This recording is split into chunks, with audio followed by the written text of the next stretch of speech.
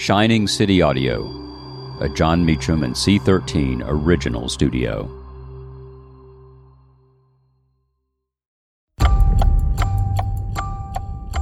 On June 21, 1964, 3 civil rights workers are killed in Neshoba County, Mississippi.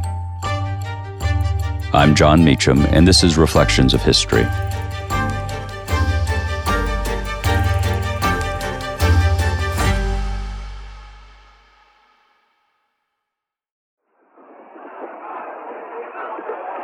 It was Father's Day, 1964, the most difficult of years.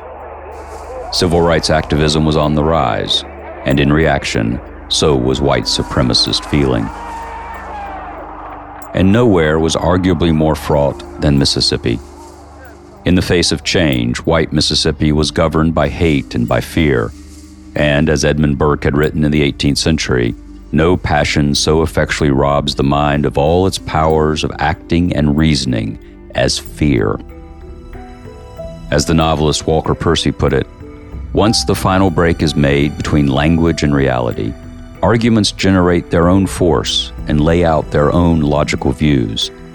The current syllogism goes something like this. 1. There is no ill feeling in Mississippi between the races. The Negroes like things the way they are. If you don't believe it, I'll call my cook out of the kitchen and you can ask her. 2.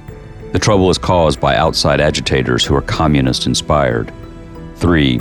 Therefore, the real issue is between atheistic communism and patriotic, God-fearing Mississippians. Once such a system cuts the outside wires and begins to rely on its own feedback, anything becomes possible. So wrote Walker Percy. Mayhem and murder had become not only possible, but real. On Sunday, June 21, 1964, 3 Freedom Summer workers, Mickey Schwerner, Andy Goodman, and James Chaney, disappeared after being arrested and jailed in Philadelphia, Mississippi in Neshoba County. Schwerner and Goodman were white, Chaney was black. John Lewis joined the search for their bodies.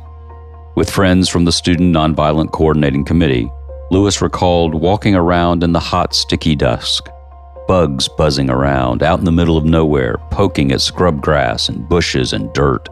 It was really pretty useless, not to mention dangerous. Rivers were dragged, woods were scoured, dirt was turned, and bodies were found. Old bodies, unidentified corpses, the decomposed remains of black people long given up as missing. It was ugly, sickening, horrifying. Here was proof, as if it was needed, that those woods and rivers in the heart of this state had long been a killing field, a dumping ground for the Klan. By the first week of August, the bodies of the 3 martyred activists were found at a dam site in Neshoba County, buried deep. Each had been shot. Chaney had been horribly beaten as well. In the face of such violence, nonviolence seemed inadequate, antiquated, unseasonable.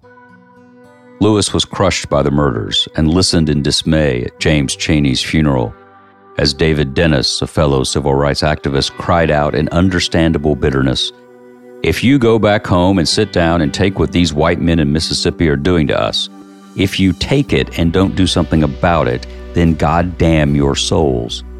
With a shout, Dennis went on, "Stand up. Don't bow down anymore. Hold your heads up. We want our freedom now. I don't want to go to another memorial. I'm tired of funerals."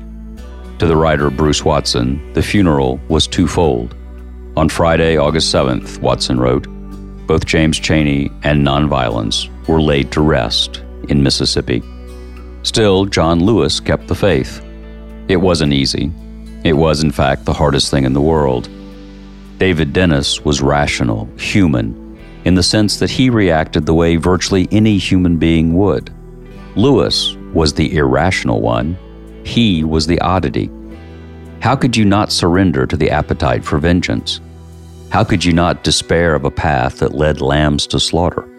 How could you hold to a creed that appeared to produce more pain than progress? The only way to explain his persistent nonviolence, his unending commitment to answering hate with love and death with life, is to take John Lewis at his word. We truly believe that we were on God's side, he recalled. And in spite of everything, the beatings, the bombings, the burnings, God's truth would prevail. Thank you for listening to Reflections of History, a creation of Shining City Audio, a C13 Originals and John Meacham studio.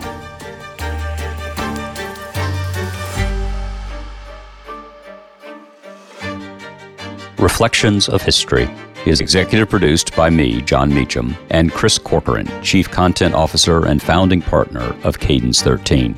Production and editing led by Lloyd Lockridge and Chris Basil. Production assistance and operations by Andy Jaskowitz, Adam Macias, and Kelly Rafferty.